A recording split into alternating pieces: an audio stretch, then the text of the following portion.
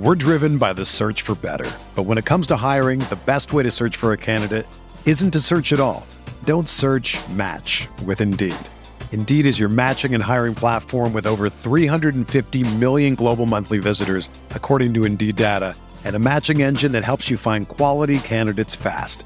Ditch the busy work. Use Indeed for scheduling, screening, and messaging so you can connect with candidates faster.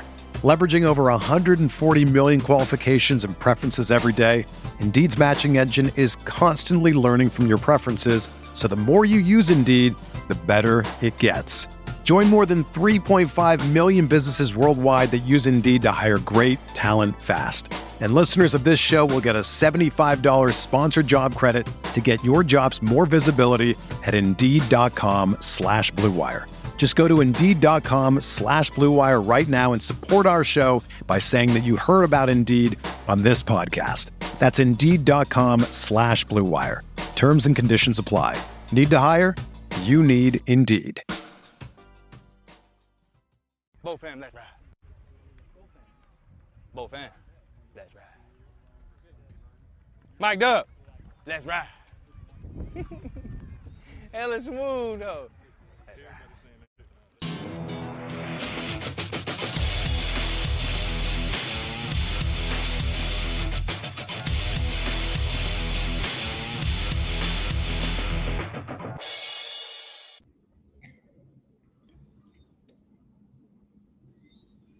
Oh, muted myself.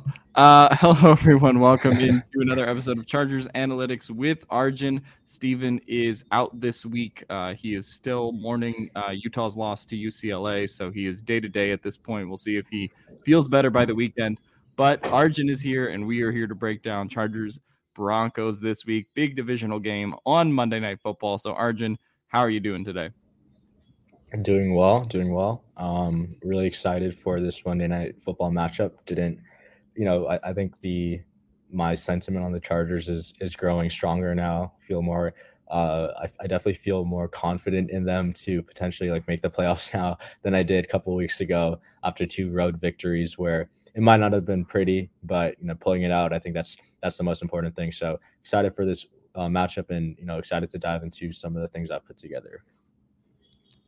Yeah, definitely we were in a better spot than when me, you, and Tyler were all on a podcast after 38-10 to the Jaguars, which was a rough time to be a Chargers fan. So I think the place to start is Russell Wilson. So I'm curious to see what you have on him in your scouting report, because when the Broncos traded for him, I think me and Steven were both pretty negative on it still. Tyler, I think, kind of leaned that way as well. A lot of the analytics community just kind of warned of this decline that was coming. Broncos, did all of this in spite of that. They signed him to the $245 million deal that at least ties him to the Broncos through 2026. And it has not been pretty so far. So I'm just curious, from the data, everything we've seen so far this season, just your personal opinion. Is there a rebound coming for Russell Wilson, some positive regression, or is this sort of what Russell Wilson kind of is at this point? Yeah, full disclosure, I was never in the Russell is still elite category. I did think he was declining, but I didn't think he was washed like he's showing right now. And I think there were Seahawks fans who tried to convince the public that, all Russell Wilson needed was a good offensive line and he would become a top 5 quarterback. And it's no, that's not how it works. And we're seeing that even with a decent offensive line, now without Garrett Bowles, he's still struggling to throw the ball over the middle. He's still struggling to use his mobility like he once did. And in terms of his statistics, right now ranking 22nd in EPA per play, he ranks a 24th in completion percentage over expected, 2 metrics where he ranked very highly in his time with the Seahawks, especially during his elite years from 2017 to 2019 or 2019 to 2020. And I think this decline was there. I think people who watched the film could see it. I think some people like the Russell fans or the Seahawks fans and the Broncos fans didn't want to believe it, but I think all the signs are pointing towards him slowly not becoming the quarterback he once was. So I'm not as confident in him as I once was, and I'm definitely more confident in the Chargers defense going into this matchup. Yeah, I think the Chargers defense should have a pretty decent, matchup here. They did make Jacoby Brissett look pretty good last week. Unfortunately, Jacoby kind of saved the Chargers by throwing him that free interception to Alohi Gilman. But the Chargers have had some kind of mixed performances, I feel, against quarterbacks. Obviously, very good game against Davis Mills, pretty good game against Derek Carr week 1. And then there's also the Patrick Mahomes and Trevor Lawrence games, which were not favorable for the Chargers defense. So, I guess heading into this one, I think a lot of the talk has just been, if this turns into a shootout game and the Chargers give up more than 20 to this Denver Broncos team, there's going to be a lot of people looking at Staley, looking at this defense for a Broncos unit that has just struggled to score. What do you think that the Chargers offense or Chargers defense, I think, should be kind of expecting this game from the Broncos offense? And is there, a lot to be worried about? So with the Broncos, it's like I think Hackett has been trying to quote unquote let Russ cook, and that hasn't worked out at all. So the thing with like the let Russ cook movement is like it worked for half a season. Then Brandon Staley just put the nail in the coffin 3 times in 2020, and now let Russ cook doesn't exist anymore. So I'm not really worried at all about the Broncos passing attack, especially without Garrett Bowles, who was by far their most important piece on that offensive line. So I am worried a little bit about their defense. If you could put the shared screen up, you can see that the Broncos are the 3rd best defense in the NFL right now per EPA per play. In terms of their ability to stop the pass, they rank 4th. And in terms of their ability to stop the run, they rank 13th. So an above average defense on both facets. And one of the key things about their defense is I think they do a very good job of forcing turnovers. Caden Stearns, 2 picks last week, Patrick Surtain quickly becoming one of the better cornerbacks in the league. But there are a lot of weak links. And the thing with they lose Ronald Darby, who was kind of performing at expectation. So this is a table of the successful coverage over expected metric that I built over the summer. So right now, Patrick Surtain, Alex Singleton, and Kareem Jackson are the only 3 players who have a positive successful coverage over expected. So they're not really weak links. Caden Stearns, Ronald Darby aren't really weak links either, but K'Waun Williams, Jonas Griffith, and Josie Jewell are all massive weak links on that Broncos defense. So they have been performing under expected in coverage, given the assignment, given the situation of the game. And I think those are the guys that the Chargers should be targeting, which is why I've been saying I think this is the game that we need Keenan Allen Keenan Allen back the most for, because I think he can completely expose K'Waun Williams in the slot and any of these linebackers that Joe Lombardi can hopefully get him matched up on. So if anything, this is probably going to be a big Gerald Everett game, a big Austin Eckler game, especially if Keenan Allen's not playing, because they need to take advantage of some of these slot receivers. So that's kind of what I had in mind for, the Chargers offense against the Broncos defense. Yeah, no, and I think that's a very good point, just kind of going into this game, because, in terms of Keenan, I guess we should get to the injury report. Keenan was a limited participant in the walkthrough today. They did not have a full practice. So it was him, Hopkins, and Trey Pipkins that were limited. No one did not participate or was registered as, did not practice, I should say. So, Keenan Allen seems to be on pace, if he does not re-aggravate the hamstring injury between now and Monday, to play on Monday Night Football, which to me, when I talked about it with Tyler on Tuesday, was one of my keys, because I think this Chargers offense was going to have a little bit of a harder time moving the ball down the field if it's just going to be Patrick Surtain against Mike Williams, for snap after snap after snap. And then if Patrick Surtain is able to lock that matchup down, then you're relying on Josh Palmer, who also showed up on the injury report and is banged up with an ankle and a knee. You're relying on DeAndre Carter to probably get open. You're relying on some of these less reliable Chargers receivers. So Keenan Allen playing in this game would be huge. I think Trey Pipkins playing in this game is huge too. Obviously, we had the MCL sprain last week, but we saw what Bradley Chubb on Thursday Night Football did to poor Matt Pryor. So for me, having him in this game instead of Storm Norton, instead of any of the other tackles that the Chargers could have gone out and signed, I think is huge as well. And then the other injury update is, of course, Dustin Hopkins, who did not play last week, and it was instead Taylor Bertolette who kind of got one of those game balls, made 3 field goals, had the very good game. So, but it looks like Dustin Hopkins should be back this week. Yeah, and I think again Keenan's the main one out of all of them. Gaining Keenan and losing Palmer is a trade-off I'm willing to make. I don't know about you, but yeah, I think those are you hit on all the key ones, and getting Trey Pipkins back and not letting Storm Norton see the field is definitely the key point on that offensive line. But we can jump into the game plan that obviously the scouting report that I put together. So I think when we can get that up on the screen, we can, so we'll start off, obviously, again, just looking at the Broncos defense. So, Edgar Evero is kind of an aggressive defensive coordinator this year. He's blitzing at pretty much about a 32% rate, which is 6th in the NFL. He sends an average of like 4.258 pass rushers a snap. So he's kind of around league average when it comes to that. But, he obviously comes from the Brandon Staley system, right? He has a huge hump on 6 defenders in the box, and if we break it down by run and pass, it's still a big hump on 6 defenders in the box. So there's going to be a decent amount of light boxes for this Chargers offensive line, and I'm really hoping, like, I know I've been saying the Austin Eckler stuff, but he's looked really good the past week, and I think if the offensive line can establish the run game like they did in the past 2 weeks, I think, especially if Keenan Allen can't play, that is how they'll win this game, is through the ground and not the air, because I think this Broncos secondary is legit, even without Ronald Darby. And I don't think the Chargers have enough weapons to take advantage of the weak links the Broncos will have without Ronald Darby. So, the light boxes, I hope the Chargers can take advantage of them in the run game. And, I think this is a big test for Joshua Kelly and Austin Eckler. Yeah, I think it's a big test for Joshua Kelly. It's also a test of Brandon Staley's resolve to hopefully see that he's acknowledged that Joshua Kelly is the RB2 after, a second week of that test, to see if Sony Michel gets more snaps or not.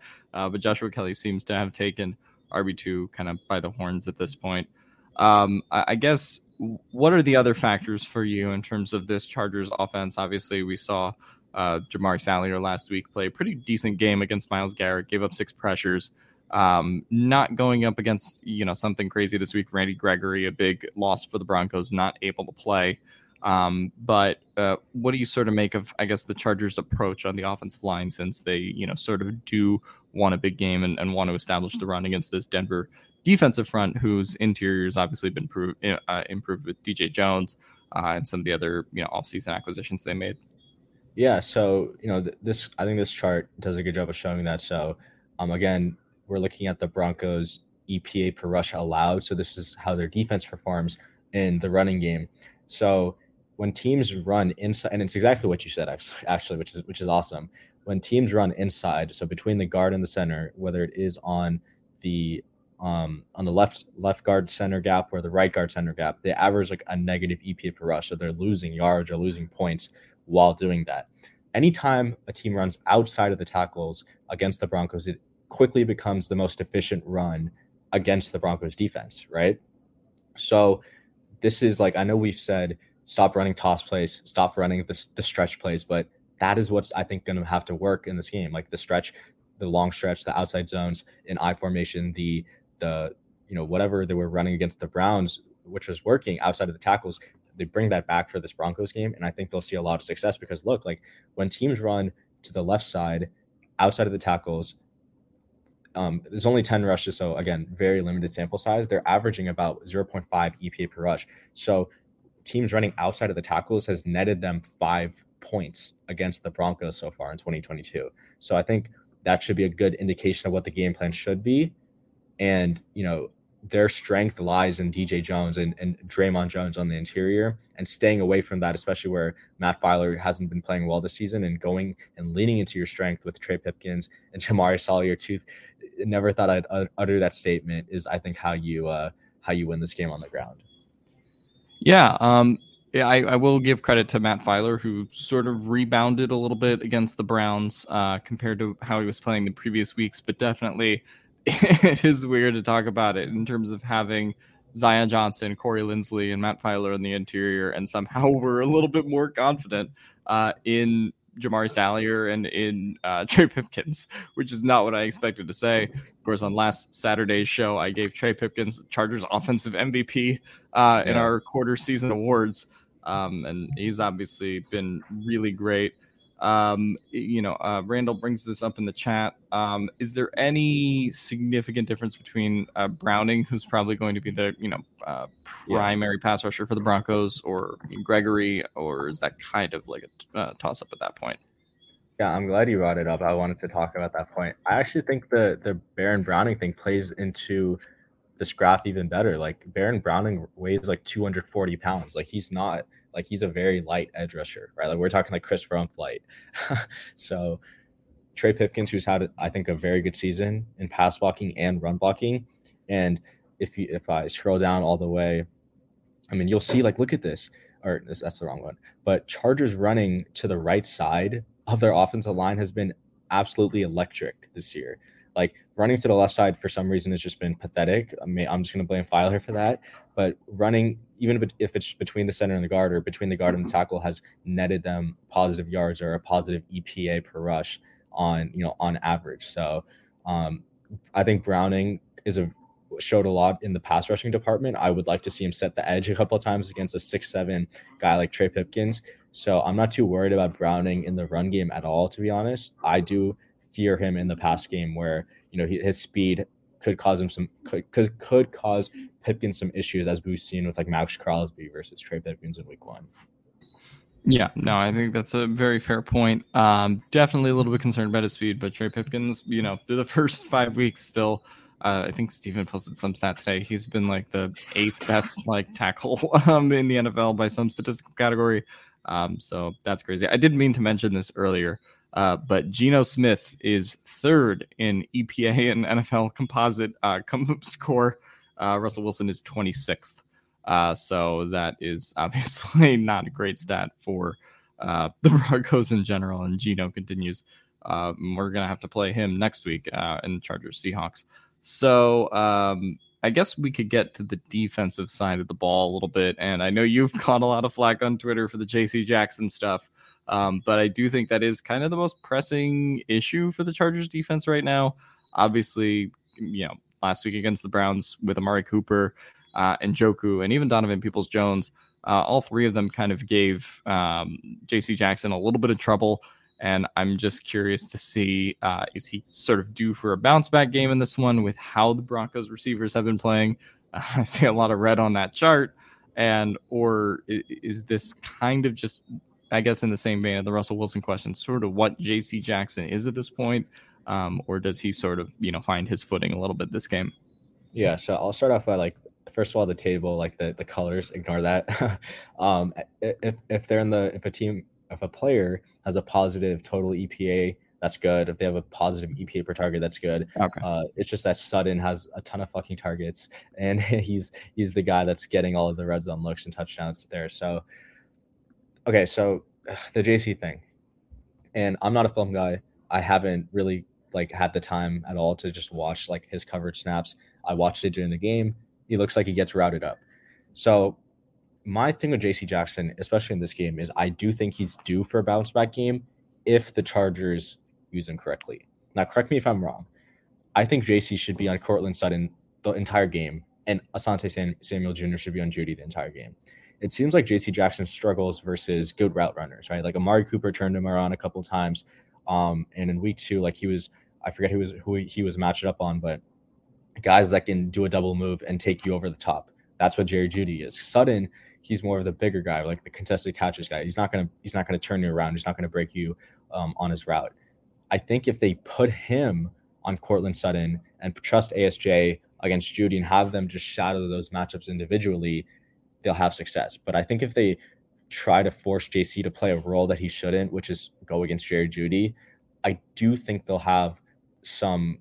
I think the Broncos could have some success exploiting that matchup, especially since JC hasn't been that good at all. And I think Chase, it's obviously way too early to admit it, or not to admit anything, but it's way too early to say he hasn't been good, or he's not going to be good.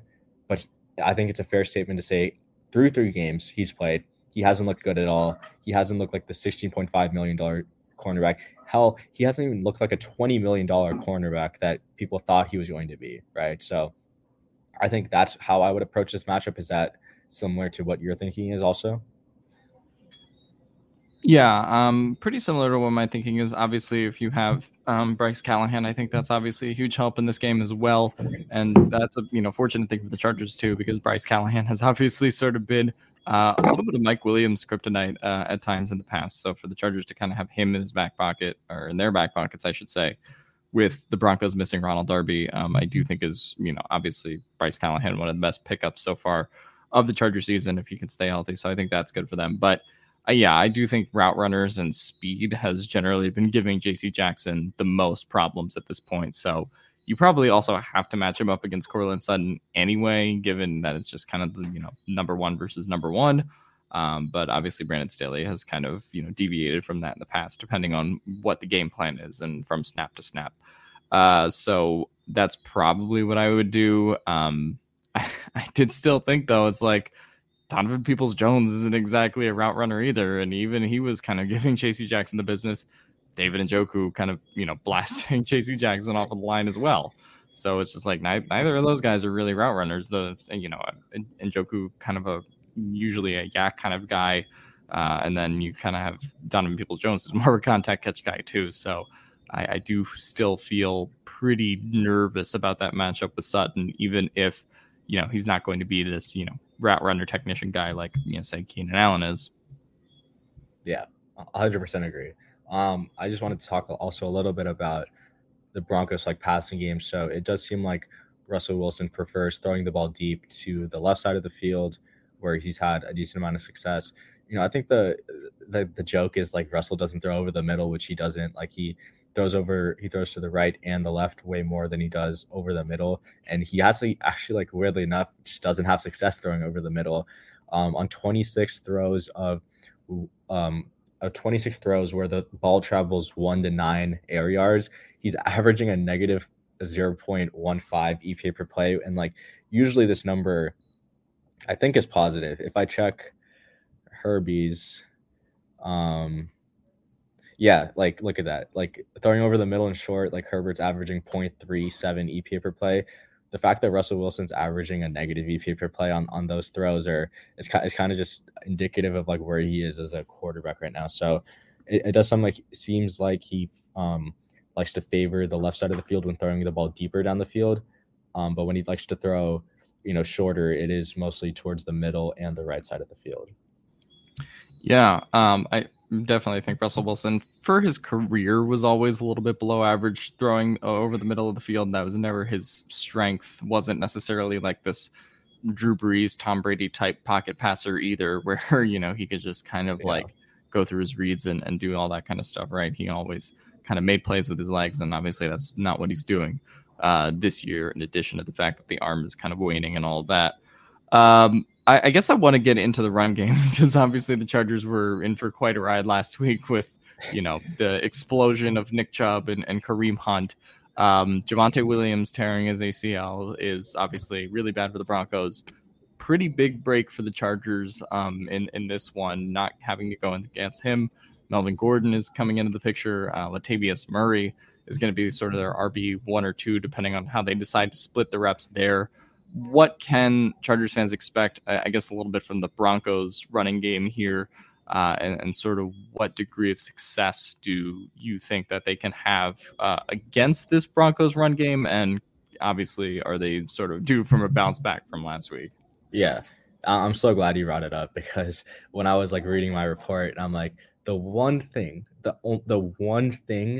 the Broncos were good at was running the ball outside of left tackle, outside the end gap. And now they don't have Garrett Bowles. So you can significantly downgrade whatever the hell they're going to do outside of the left tackle end gap. They average a negative EPA per rush when running to any other gap, whether it is the left guard, left tackle gap, or the right guard tackle or end gap. So, I'm not really worried at all about this Broncos run game. I'm excited to see a Melvin Gordon revenge game, because I know it's not going to happen, and he's probably going to fumble more than he eclipses 100 yards, right? And I think, the Chargers should feel comfortable running if I go to the Chargers thing, like they should be comfortable running their normal 6-man in the box, even if if they know it's going to be a run play. So I'm not really too worried about the Broncos run game in general, because right now, like Mike Boone has been their most efficient runner, and that comes in a very, very limited sample size. Like look at Melvin Gordon; it's just an absolute privilege. Yeah. I just every week I see some stat. It's like he has like 4 fumbles in 4 games or whatever, and like he just keeps adding to that. I don't know like what. I just can't believe that at one point in time the Chargers offered him like a 4-year, $40 million contract like back in the day, and Melvin Gordon turned that down. And this is obviously what he's doing in Denver now. So yeah, I guess along that offensive line, because we obviously talked about them losing Garrett Bowles on the left side, they have a couple options that they can do. Probably just going to stick Calvin Anderson in there. They do have Billy Turner, who I guess they could kind of switch it up if they wanted to do Billy Turner at left tackle and Calvin Anderson at right, depending on how they want to address the Garrett Bowles thing. Any particular difference with either option, or is it just a lot of loss and success with obviously Garrett Bowles going down? We're driven by the search for better. But when it comes to hiring, the best way to search for a candidate isn't to search at all. Don't search, match with Indeed. Indeed is your matching and hiring platform with over 350 million global monthly visitors, according to Indeed data, and a matching engine that helps you find quality candidates fast. Ditch the busy work. Use Indeed for scheduling, screening, and messaging so you can connect with candidates faster. Leveraging over 140 million qualifications and preferences every day, Indeed's matching engine is constantly learning from your preferences, so the more you use Indeed, the better it gets. Join more than 3.5 million businesses worldwide that use Indeed to hire great talent fast. And listeners of this show will get a $75 sponsored job credit to get your jobs more visibility at Indeed.com/Blue Wire. Just go to Indeed.com/Blue Wire right now and support our show by saying that you heard about Indeed on this podcast. That's Indeed.com/Blue Wire. Terms and conditions apply. Need to hire? You need Indeed.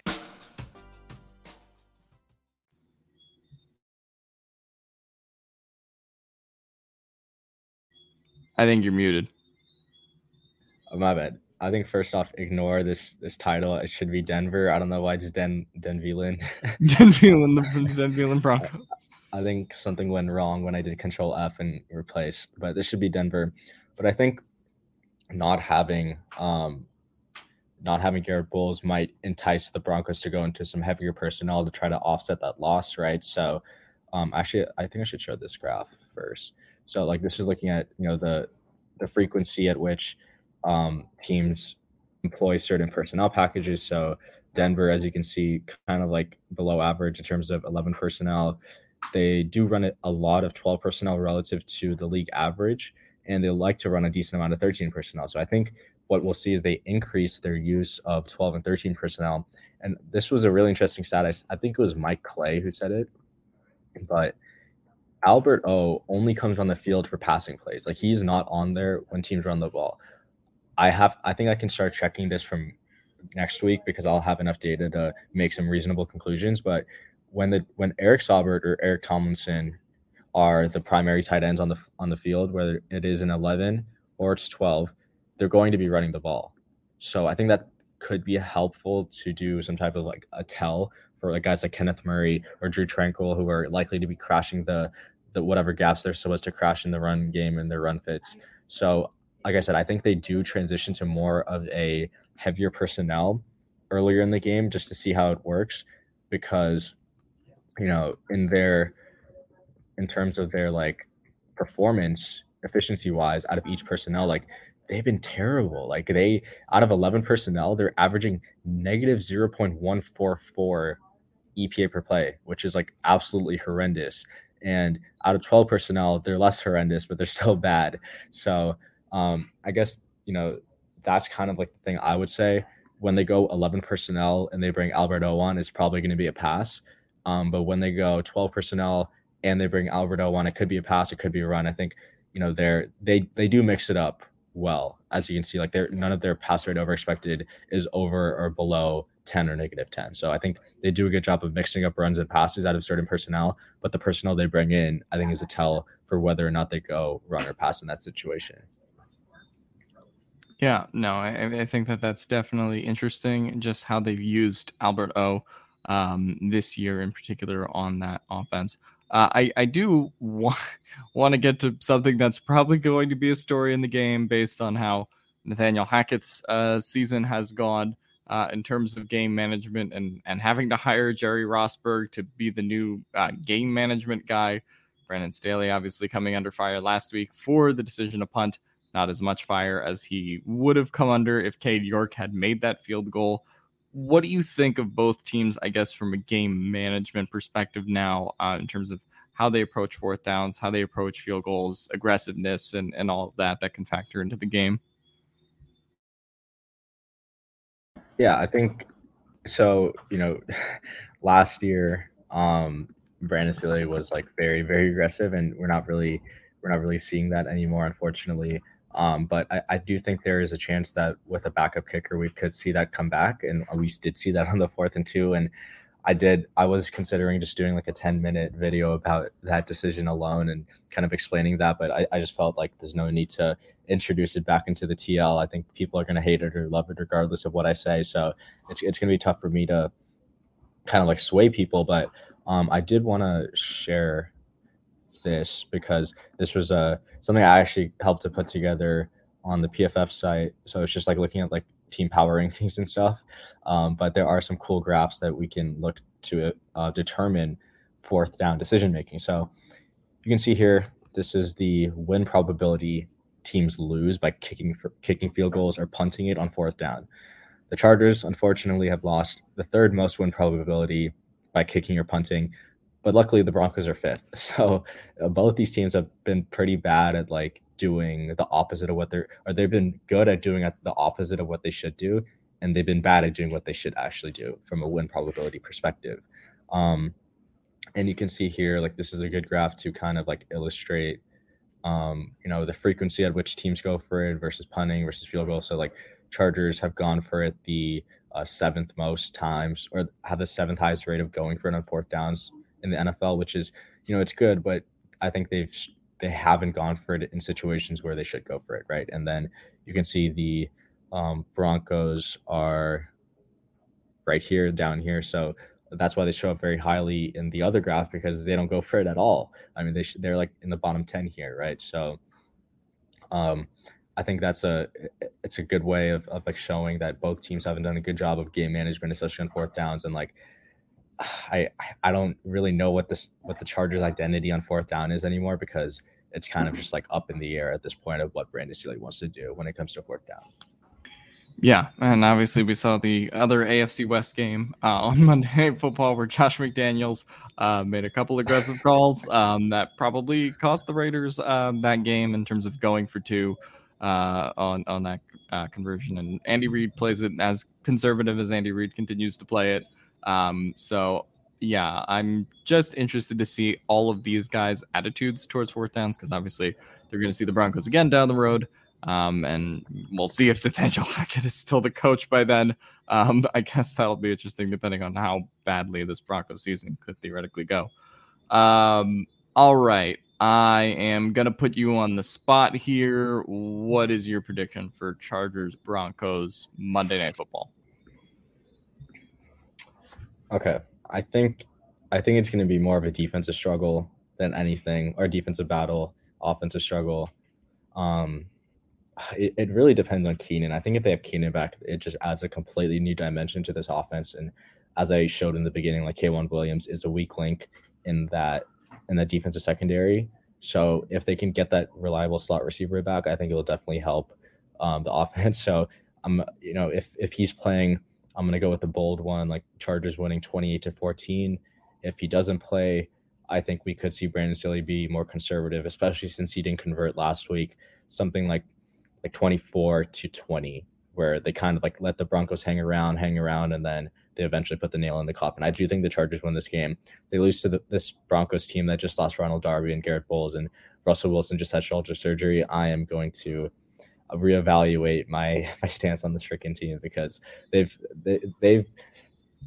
I'm bought in. Like, I'm bought back in. I'm feeling good even without Slater and Bosa. Like, I think they have shown me enough, but they've done this to me before, so I'm trying not to get hurt again. Yeah, and the Broncos have always been a tricky one, because just when you think the Broncos are bad, they somehow, and in the last couple of years, it's been Drew Lock who has come out and somehow beaten the Chargers. And obviously Russell Wilson's kind of down bad at the moment. But yeah, I do think I am bought into the idea that the Chargers will win this game. Obviously, divisional games always weird. But it'll be interesting. And me and Tyler and Stupid, I think, will be making our predictions on Sunday.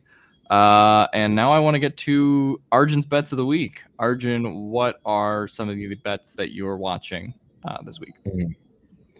I forget what my record was last week. I know I definitely hit on that Eagles -3 first half. Hell yeah! I'll have to go back and check. I think I ended up pretty well last week, but I do have some plays I really like this week. And this is going to be probably the first and only time you hear me saying this. I love the Bengals in this week, so Bengals -1.5 in New Orleans. I'm clipping that out, by the way. I am clipping out. I love the Bengals. Yeah, have to. But I think Bengals should not be one. I think they should be at least 3-point favorites in New Orleans. Like, I think Joe Burrow showed me enough growth to where I can trust him as against too high, taking the checkdowns when necessary. Their defense is very good, and I think the Saints offense, their 3 starting receivers didn't practice at all on Wednesday, and I haven't checked the injury report today, but even if they do play, I still feel confident in this Bengals defense to hold their own, and I think it's going to be a good homecoming reunion for Joe Burrow and Jamar Chase. And look, if the Bengals lose this game, it's better for me because I have the Bengals to miss the playoffs ticket, so it's kind of like a win in either scenario, but I do really like them to cover 1.5 in this game. I also like Browns -2.5 at home against the Patriots. Look, the Browns are one of the best teams that have a losing record right now. Their run game is insane, and I think they're going to dominate on the ground versus a Patriots defense that did shut down a very potent Lions offense, but I don't trust the Patriots offense at all. The Lions defense sucks. John told me I hit all my bets last week. Hell yeah, so you got to tell me this week. But yeah, I don't think the Patriots are going to have much success on offense. They might slow down Jacoby Brissett, given that Belichick has some familiarity with Brissett from his time in New England. But I do think that Nick Chubb is going to run wild all over New England, and this is pretty much a must-win game for the Browns if they want to even compete for the playoffs. So I like that, and I don't really have any other bets I kind of like from spread plays. I'll give out one for tonight. Cole Kmet under receiving yards. I got it at 29.5. I would take it down to 27.5. The Commanders have not allowed a number 1 tight end to hit 29 receiving yards or more at all this season. Cameron Curl is performing very well in coverage. He shows up very highly in my successful coverage over expected metric. Windy game. Kmet's probably not going to get many targets, or Fields is probably not going to throw the ball at all. I don't mind Justin Fields under 0.5 passing touchdowns as well. I wouldn't be surprised if he doesn't throw a touchdown at all. So yeah, those are my 3 bets. Bengals -1.5, Browns -2.5, Kmet under 29.5 receiving yards. So go lock those in if you want to tail, and shoot me a message if we cash together. Yeah, I don't know if I'm gonna watch the Commanders Bears stinker tonight. I'm still kind of embarrassed that I watched parts of Colts Broncos last week, so still recovering from that. Also, fuck Carson Wentz. But I do. I guess. I have to ask you: Eagles Cowboys. Where are you leaning? Are the Eagles still a house, or does the house get blown over? I think Eagles win. I don't know if they cover though. 6 is a lot of points for a divisional game. 6 is a lot of points. The Cowboys defense has been playing pretty well. All right, we'll take about 4 or 5 minutes of questions here. If you guys have any questions for Arjun about the game or just anything with the Chargers in general, we can get to it now. So post your questions in the chat. As always,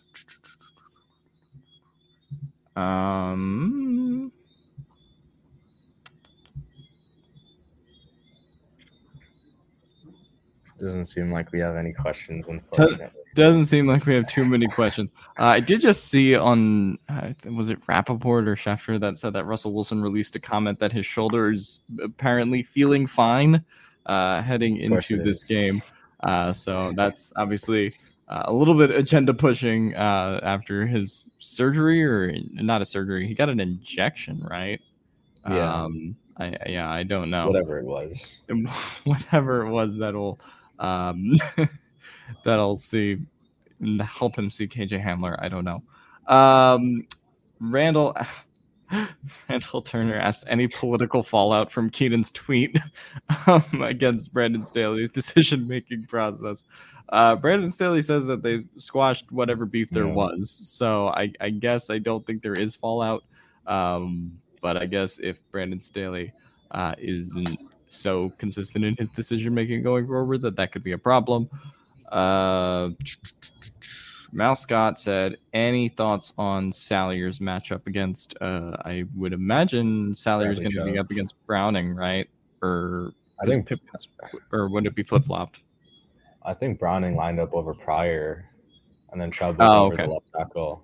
But yeah, I mean, Salyer's held his own. I mean, as long as he's not Storm Norton-esque, I think I'm fine with, whatever he does. He's been playing at a pretty high level. So in my colleague Timo Riske's graph that he posted today, Salyer had the highest difficulty of assignment as charted by PFF among all tackles in 2022 so far in 2 games. So I think that's a very good sign, and the fact that he's been performing at a above average level is very encouraging. Yeah. I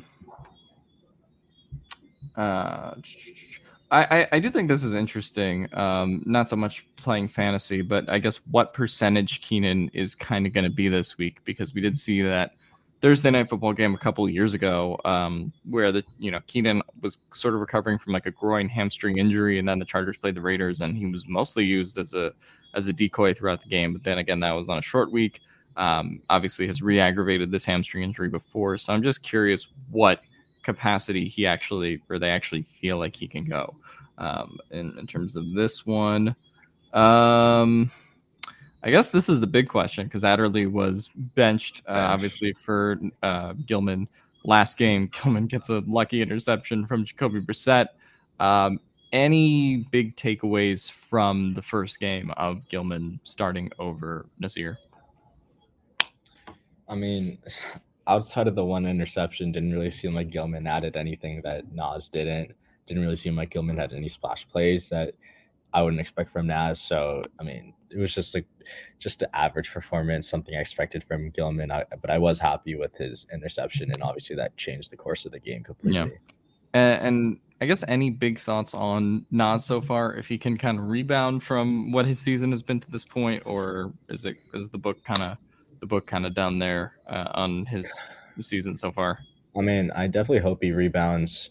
I think it's at least good that he's the guy they bring on in dime packages, and it's not Michael Davis. So like at least he has somewhat of a role. But it is concerning that he lost his job to Alohi Gilman. That's very depressing. Yeah, and Michael Davis is another one. Obviously played 0 defensive snaps last week. Don't know how many he will play this week, but will be interesting to watch that as well. All right, I think that is our time for today. Arjun, as always, thanks for joining us. And any final thoughts heading into this great Thursday night matchup, or the matchup on Monday? No, just hopefully it's at least a good game. But we're always rooting for the Chargers to win here. So as long as they pull out the win, ugly or not, I think that's the main goal. So really excited for that. Excited to see how everything plays out.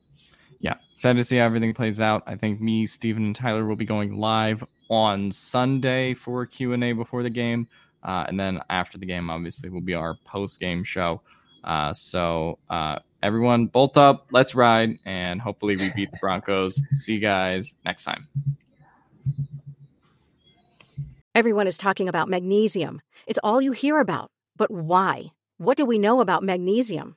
Well, magnesium is the #1 mineral that 75% of Americans are deficient in. If you are a woman over 35, magnesium will help you rediscover balance, energy, and vitality. Magnesium supports more than 300 enzymatic reactions in your body, including those involved in hormonal balance. From functional medicine doctors to mental well-being and female hormone experts, we all know that magnesium is the one mineral to improve all aspects of well-being and health. But which one? Magnesium Breakthrough from Bioptimizers, the trusted choice recommended by leading experts with 7 best-absorbed forms of magnesium to ensure your body receives the support it needs for overall well-being. Go to bioptimizers.com/balance today and use code BALANCE10 for 10% off. Support your journey to wellness at bioptimizers.com/balance. Magnesium Breakthrough from Bioptimizers, your foundation to optimal health and vitality.